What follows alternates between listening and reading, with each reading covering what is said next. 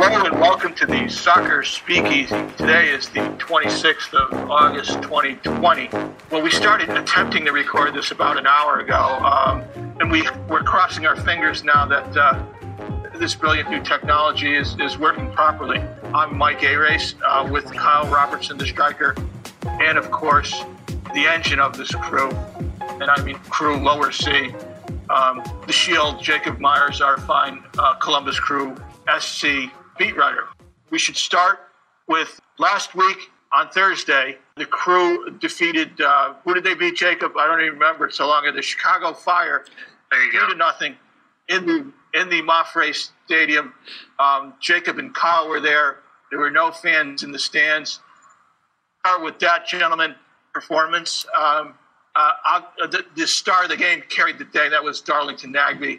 His strike from 25 yards out was a thing of beauty. I'm sure everyone's seen it, and if you haven't, just Google it. It was sublime. Jacob, what did you make of that game? That was the Crew's first game back after the MLS's back tournament, and the regular season has resumed now at the stadia of the teams in the league. Yeah, I thought they were fortunate at the beginning not to be playing down a goal. Chicago had a couple early chances, one from Frankowski that just missed the left post there. And it would have, we saw against Minnesota when the Crew was down what teams do defensively, just kind of lock down and play, essentially 9 defenders on the low block and try to prevent any crosses getting in. So I think that would have happened, but that wasn't the goal. And then the Crew came right back down. Derek Etienne had a goal. I did not think the Crew played very well, and to their credit, the players and Caleb Porter were very honest about it wasn't their best game, but they made a tactical change, bringing in Sebastian Berhalter, which allowed Darlington Nagbe to then move up to the 10, and Santos moved to the wing. And the offense was much, much better then because they had a couple possession midfielders, and I want to talk about that point later, just what a difference it makes when they have 2 guys who can kind of possess the ball in the middle and the attacking third. As you mentioned, Nagbe had his golazo, and then probably their best offensive sequence with the pass from Nagbe to Santos to Zardes to cap off that game. So not their best performance, but at the end, they held on when they needed to and then finished it off with a few goals, which is things we could not say last year. But also, it could have been a lot more, too. Zardes missed the PK, late in the first half. He blasted it, pulled a Baggio, and just kicked a field goal. But, I thought they played pretty well. I kind of think Santos was kind of he was kind of pushing himself. I don't think he had a great game. I thought he was trying to create a little too much. He left a lot of people open on the left side during the first half by not looking up and seeing Milton and also Etienne Jr. I thought that he kind of struggled a little bit, at least in the first half. Jacob, what did the lineup look like? So it was pretty much your regular starters, except obviously Vito Wormhor, who's out until mid-November. So Josh Williams played in place of him over Abubakar Keita, and Zelarayan was out with an ankle injury that has been nagging him since the MLS's back tournament. It forced him to kind of miss, and not play as much. Not really miss time in that tournament, but not play as much. Porter said he was pretty much 80% in that tournament and obviously still played very well. So the wingers were Diaz on the right, Santos in the middle, and Etienne on the left, which, as we've talked about this before, and Caleb Porter has mentioned several times, the Crew did not have what they like as a pocket winger, a guy who kind of sits between the back line and the defensive midfield to play more centrally and maybe get one of those center backs to play up, and it opens up other opportunities for the other winger or Gyasi Zardes. So with 2 guys that kind of run in behind, and Diaz and Etienne, I really think you're just saying the Crew needs to have that pocket winger back. And Yunus Mokhtar also out. They also missed Monday's game against New York City. It sounds like Zelarayan will be back against FC Cincinnati Saturday. Mokhtar maybe a little more questionable. Now, that victory over the Fire in Columbus put the Crew at 5-0-1 with 12 goals for and 1 against. and they also carried a string of scoreless minutes into or unscored upon minutes into Monday night's game at NYCFC, which wasn't actually at Yankee Stadium. It was moved to Harrison, New Jersey, home of the plural Red Bulls. And there the Crew did run into some problems against a team, I should say, that had struggled this season right up until Monday night. And Jacob, the quick recap of that game, what happened there, the Crew lose 1-0, their first loss of the season. And they're still in first place in the East. But we'll get to that in a second. But yes, that was their second. Well, the NFL back tournament, I mean, they lost to Minnesota. But that didn't count for right, yeah. That didn't count for regular season. Come on, Kyle. just tee the ball up and stay over it, all right? Jacob, recap of Monday's game, which I have taped and haven't watched it again through, but New York City gave them some problems with the high press, did they not? Yeah, and what you're going to see when you watch that is pretty much from the beginning, Darling Nagbe just getting tackled like a Big Ten running back in the first 10 minutes of the game. And, I mean, they were very honest after the game, Hector Jimenez, Jonathan Menson, Caleb Porter, about how the official, didn't really control the game with their NYFC. They weren't making any, I guess, excuses for the way they play, but New York was extremely aggressive, probably should have been carded early, and it really disrupted the Crew's play. And two, I mean, honestly, if we're being, as we should be, critical of the Crew, they should have been more aggressive. However, it was just one mistake at the back. Abubakar Keita underhit a ball, and New York went the other way with a 2-on-1, and that was that. So it was, I know you love expected goals, Mike, so indulge me for a second. This was their lowest expected goals value of the game. The Crew they were on an average team based on the quality and quantity of chances. Just a half a goal was expected. So the offense certainly wasn't there. A lot of that, I think, had to do with the physical play of New York, but the Crew need to find a way to bypass that. Well, I think you'll see that. You'll see that coming in the next. I think that's the blueprint. I think you can kind of call the Crew a little soft, after the game, on Monday. I mean, they didn't take it very well at all. And like you said, it disrupted their flow, and they just really couldn't get it going with the possession. But I thought like you talked about the goal. I mean, I think Porter can live with the pass, but I think his reaction to the pass is worse than the actual pass, because you pass it across, a guy intercepts it, and it's a 2-on-1. And, he needs to watch the Blue Jackets and how Seth Jones and Savard deal with the 2-on-1. You don't run immediately over to the guy with the ball and leave the guy that's the other defender or the other forward, because all it did was gave your goalie no chance and basically a tap in for the goal. He needs to hold the guy that's in front of him and let the attacking forward shoot on goal and actually give your goalie an actual chance to make the actual save itself. So I think that's what probably Porter's probably more upset with, is that he made the bad pass. Yes, it was a bad pass, and then he overreacted, and that's probably a young player, and he needs to learn that, to hold the other forward that's in front of him, hold the spot, and give your goalie a shot to make a save. Give the goalie the shooter. Yep. Yes. Yeah. I mean, it's exactly. I mean, if you watch a lot of the Blue Jackets this postseason, you saw a lot of the 2-on-1s, and he made the mistake, and then he overreacted. And I think hopefully he'll learn from that. And he's coming in from the left side. He's a right-footed shooter, so I mean, who knows what could happen? He could have pushed it a little bit over, but at least give Tarbell a chance to make a save. Jacob, is this a way to take the Crew off their game, i.e., let's knock Nagbe until they throw a yellow card, which I think was the third time he was tackled hard from behind. Somebody got a yellow, but that didn't stop me. Is being aggressive with the possession forward or midfielder, is that a way to derail this team?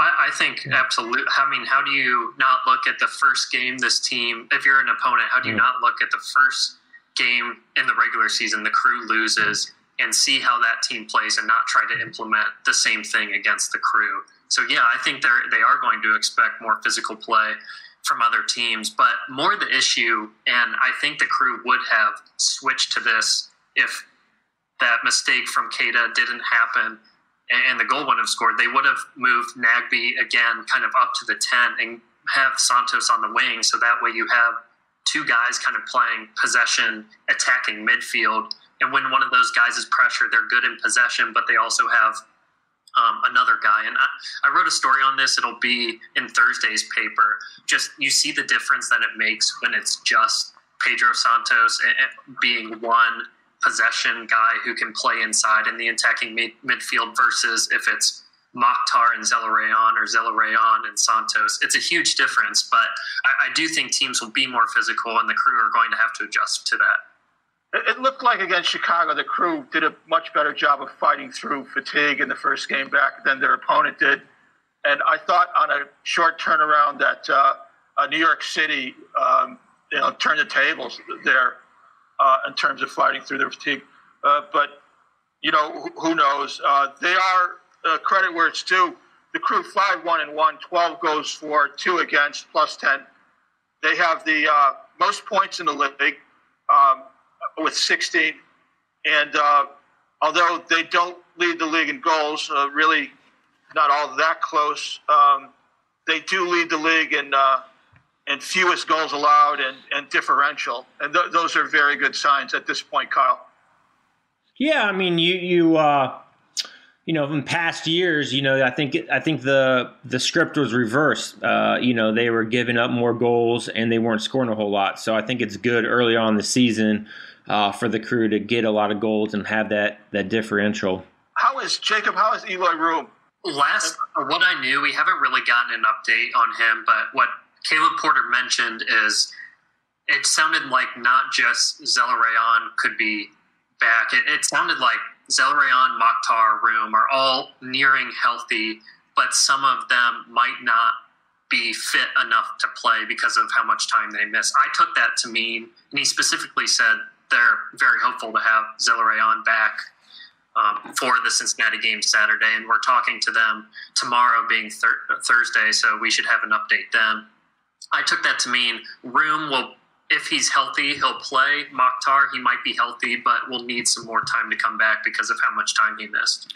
Do you think it was a strategy, like for Porter, when you look at Chicago, Cincinnati, and NYCFC? I mean, those three squads are towards the bottom of the Eastern Conference. So do you think it's, hey, we can get away without playing them and kind of ease them back in? I think you don't want to play your best player at 80% for the whole season. So I think it's more of they were comfortable maybe against Chicago, and he was really their only player out, if you will, with Mokhtar and Room for sure. But everyone else was full health, so I think they were comfortable enough in that game. And let's be honest with New York, they're a team that I expect to be competing atop the East again. I think you saw in that game two teams that expect to be competing for that top spot and just how neither was really giving an inch to each other. So I don't know how much of the equation that was. I think you just want Zelarayan to be as healthy as possible so you can get him for 100% in every game. All right, and then one more thing. I know, Mike, this is your show, but we haven't talked about this. But it's the people's show. Yeah, but I think this might be not a theme, but something to look forward to as the season goes on. Did any of the players or coach or anybody kind of say, "Hey, the day of the traveling out before the game, was that anything, or is that new, or did that kind of maybe help to the sluggish kind of start, or They were asked about that, and to be completely honest, when I was transcribing it, I just zimmed through it because I don't take it as an excuse. But they didn't. What I recall is they said it didn't really affect them. Specifically, they get in around in the morning, and they normally eat on game days at 11. They try to keep that the same. Now, Cincinnati, from what I understand in their game against Chicago last night, they didn't get in until the afternoon. So they were delayed a bit, and I think that can affect them a little. I believe their coach, Jaap Stam, also said it wasn't an excuse. So I think that's something any visiting team in this league is going to have to go through, obviously. So I don't take it to be that big of a factor. Now, are they chartering flights, or is it a commercial? It's all charter, and MLS protocol during this COVID time is leave the day of and come back that night. So I think they check into a hotel for a few hours and then get on their merry way to the stadium and then back to the airport. We're all dealing with stuff.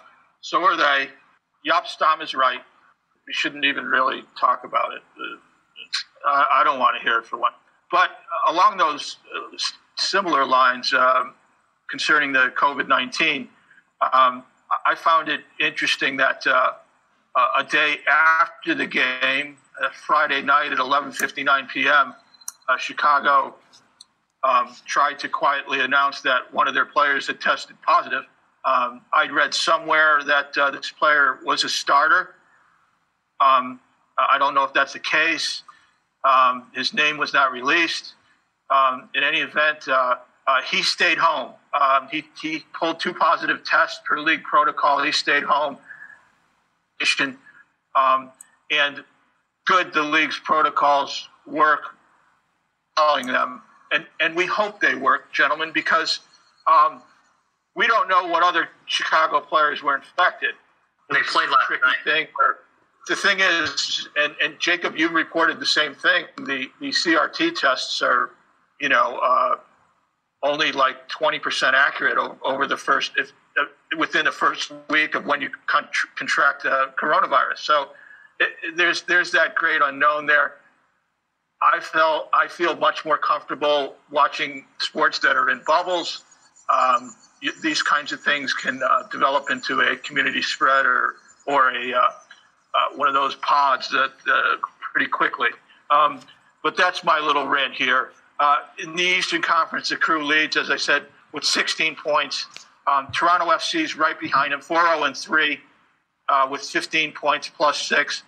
Then Philadelphia with 12, Montreal with 10, New York with 10, and New England with 10. And what I want to ask both of you guys, and we'll start with Jacob, is there's always a roiling in the standings. It's hard to even tell what time of season it is, given how weird it's been already.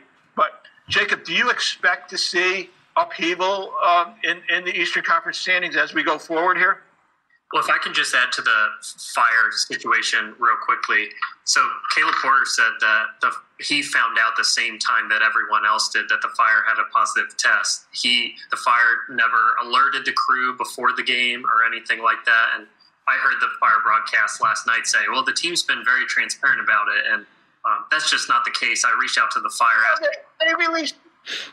It was like a classic weekend news dump. Tom can tell you about these things. It was 11 o'clock a day later on a Friday night. It's like they tried to slip it under the radar. And that's not transparency. That's skullduggery, in my opinion. I reached out to the Fire. You're right, asking for when these tests were conducted, how many rounds of testing then were conducted on players before they traveled to Columbus, because in that press release it said everyone else had tested negative twice. As you mentioned, Mike, with the PCR test, it takes 5 to 7 days really for someone to have the virus before they test positive. Did I call it PCR?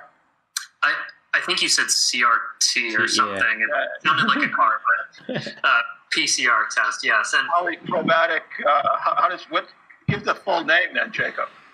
It's like polymerase chain reaction, is that it?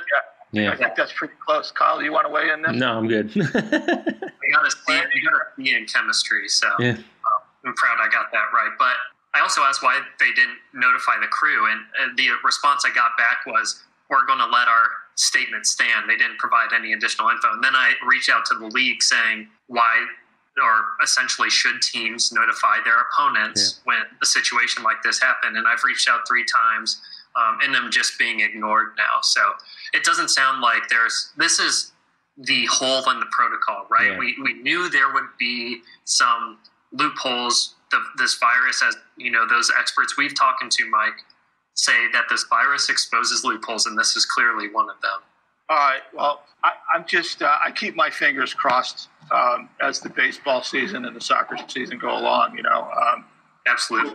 I just think I just think there's going to be escalating incidents. I hope I'm wrong. But back to the standings here. Obviously, it's a good thing. It's a big benefit to get off to the kind of start the Crew has. It's wide open. It's wide open in the East. I think New York, like I said, I expect them to be back up there again. Atlanta, interim coach right now, looking for their coach, played pretty well in their first game back. I look at the Revolution as a team that can maybe not contend, but certainly challenge the top teams. I do like the talent on that team. So, yeah, I expect it to be wide open, and the Crew has just as good of a shot as any team in this league to contend for the top spot. Are you predicting a supporter shield? Uh-oh. I'm not. I think they have as good of a chance as, those Torontos and whoever else you might put up there. But I'll just go with the first 7 games, what I see, and the depth of this team. It's much more improved than last year. But no, not so far. I'm going to let you guys put Shield ×2 next to me. Just do it every year, buddy. Just own it. Own it. Yeah, you'll be right one of these times, maybe. Yeah. Kyle, what teams do you like in the East, and do you think there'll be a lot of turnover in the standings? Yeah, I mean, I think as the schedule kind of unfolds with more games than the standard kind of season, where there's the Crew will play 3 games in 9 days, right? Is that, with Chicago and New York and Cincinnati. So, I think it's going to change a lot. I think you're going to see, some teams kind of get hot and then kind of fall apart, because I think depth is really going to be important this year, just because you're not going to be able to throw out the same 11 or 12 guys, continuously. So on that point, I think the Crew will be pretty good. We've talked about how we thought at the start of the season it's one of the deeper teams they've ever had. But, also injuries. We're kind of seeing that firsthand, after the tournament with, 3 starters kind of not back yet. So, I like Toronto. I think they got, 2 good strikers up top. So they're going to be hard to defend. Other than that, I'm trying to think anybody else that I think Philly's for real. But Jacob, let me ask you this now. There was a thought some time ago that when they began this portion of the schedule, returning to their home stay and travel, that at some point fans, or at least a certain number of fans, would be let in. The game here against the Fire last week was played in an empty stadium, and with a lot of new rules. Obviously, we don't have to get into those. But how do you see that proceeding forward? Explain for those who don't know why there were no fans in the stands when they announced it, and what their view of that situation is going forward. Sure. So I reported a couple weeks ago and was able to speak with Chief Business Officer Steve Lyons about the Crew's proposed return to play plan with the Department of Health and Columbus Public Health. And it included, I believe, I don't have the article in front of me, but it was close to 5,800 fans of a max capacity of almost 20,000. So do the math there on the percentage. But the Crew had not yet gotten approval a couple days before last Thursday's match against the Fire. So they announced that no fans would be there. However, they were open to that possibility in the future. The next day, being Wednesday, about 5 o'clock or so, the governor, Mike DeWine, put out an order that said fans were allowed at sporting events, and up to, it was 15% capacity or 1,500 people, and whatever the lesser amount was for high school, youth, professional, college sports in the state. Now, then there has been since reporting that there can be more fans at some larger venues. It just depends. It's going to take an entire other review process. But the latest update I have is right now the Crew have not committed to fans for the September 2nd or September 6th games against Philadelphia or FC Cincinnati. From what I understand, the Haslams, who I would assume are probably driving this thing a bit, are not rushing back to have fans. I trust that pretty confidently in who I've spoken to. So, look, if they have fans, I'll let people decide, like I said last week, on if that's safe or not. Just everyone take care of each other, wear a mask, do all the right things you're supposed to do. Well, that's well said. Well, and then also on that note, the Bengals, I think, announced yesterday that they will not have any fans. FC Cincinnati, too, has also said something similar to that. All right. And Jacob, upcoming next is Saturday at FC Cincinnati. Hell is real again. Patrick Flaherty is going to use that for the title of the podcast, I think. Can you just give us your thoughts on the game, both from the perspective of the home team in the Nippert Stadium and the visiting team coming down from the Arch City?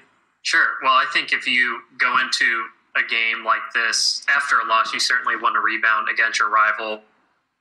A month later, after beating the same team 4-0, it would be pretty disappointing to see if the Crew did lose this game. Now, Jurgen Locadia, the top forward for FC Cincinnati, who was signed on loan this past offseason, he should be available. He did not play. He played against Chicago last night, being Tuesday, and he did not play against the Crew in the group stage of the MLS's back tournament. So that's another threat the Crew will have to deal with. But I expect, Lucas Zelarayan to just do what he did last time against FC Cincinnati. Now, Cincinnati has kind of changed their style a bit, as you saw after the Crew game they played. They just really tried to lock down in that lower block. It might be a tighter game for the Crew to kind of break through offensively, but if you're just looking at a pure talent standpoint, I expect the Crew to come away with 3 points. Now, this, we've been talking. There's not a lot of time for upheaval, is there, Jacob? No, it's fast and furious through this end here. And I apologize for miscasting that earlier. It's difficult to get into the mode where, after Saturday, what is there, 3 games remaining after that? Yes, that's correct. And it's not an easy road either. They have a couple home games. Philly on the 2nd, that's another quick turnaround. That's a Saturday, Wednesday turnaround. And then they'll have a full week off and play Sunday at home against FC Cincinnati, and then wrap it up in Chicago, at Chicago on the September 12th. So taking care of business is did I use such a trite phrase? I guess I did. Kyle, this is a quick sprint at this point, and health. There's all kinds of things that come into play. Your thoughts on the quick sprint, and Jacob, I want to hear about how the playoffs are going to set up and how much we know about that right now. Yeah, I think the quick sprint is good, but I think they also kind of lucked out on who they got to play. It could have been a lot worse. I think they did a more of a regional schedule to make travel easier on everybody. So I think that that helps them. But yeah, I think they're set up well. If their injury bug continues, I think they might have some issues. But if they get some of the people back that we hope, I think Crew fans should be pretty excited about this team. And moving forward, I think they should be set up well for a decent playoff run, I think. And I think people need to understand that score line on Thursday against Chicago was not indicative of the game. Also, the Chicago team's solid. They signed 3 significant pieces in the offseason, and they're going to be much better than the past years. So when they go to Chicago at Soldier Field at the end of this first phase of return to regular season games, it'll be much tougher. But, look, they got 2 games against FC Cincinnati. I think that obviously weakens the schedule a bit. Now, for the playoffs, as you said, Mike, I feel like I look this up every day, even for the baseball playoffs, because they're doing these expanded postseasons. I need to understand it. So Asheville to the east, which gave the East 14 teams and the West has 12.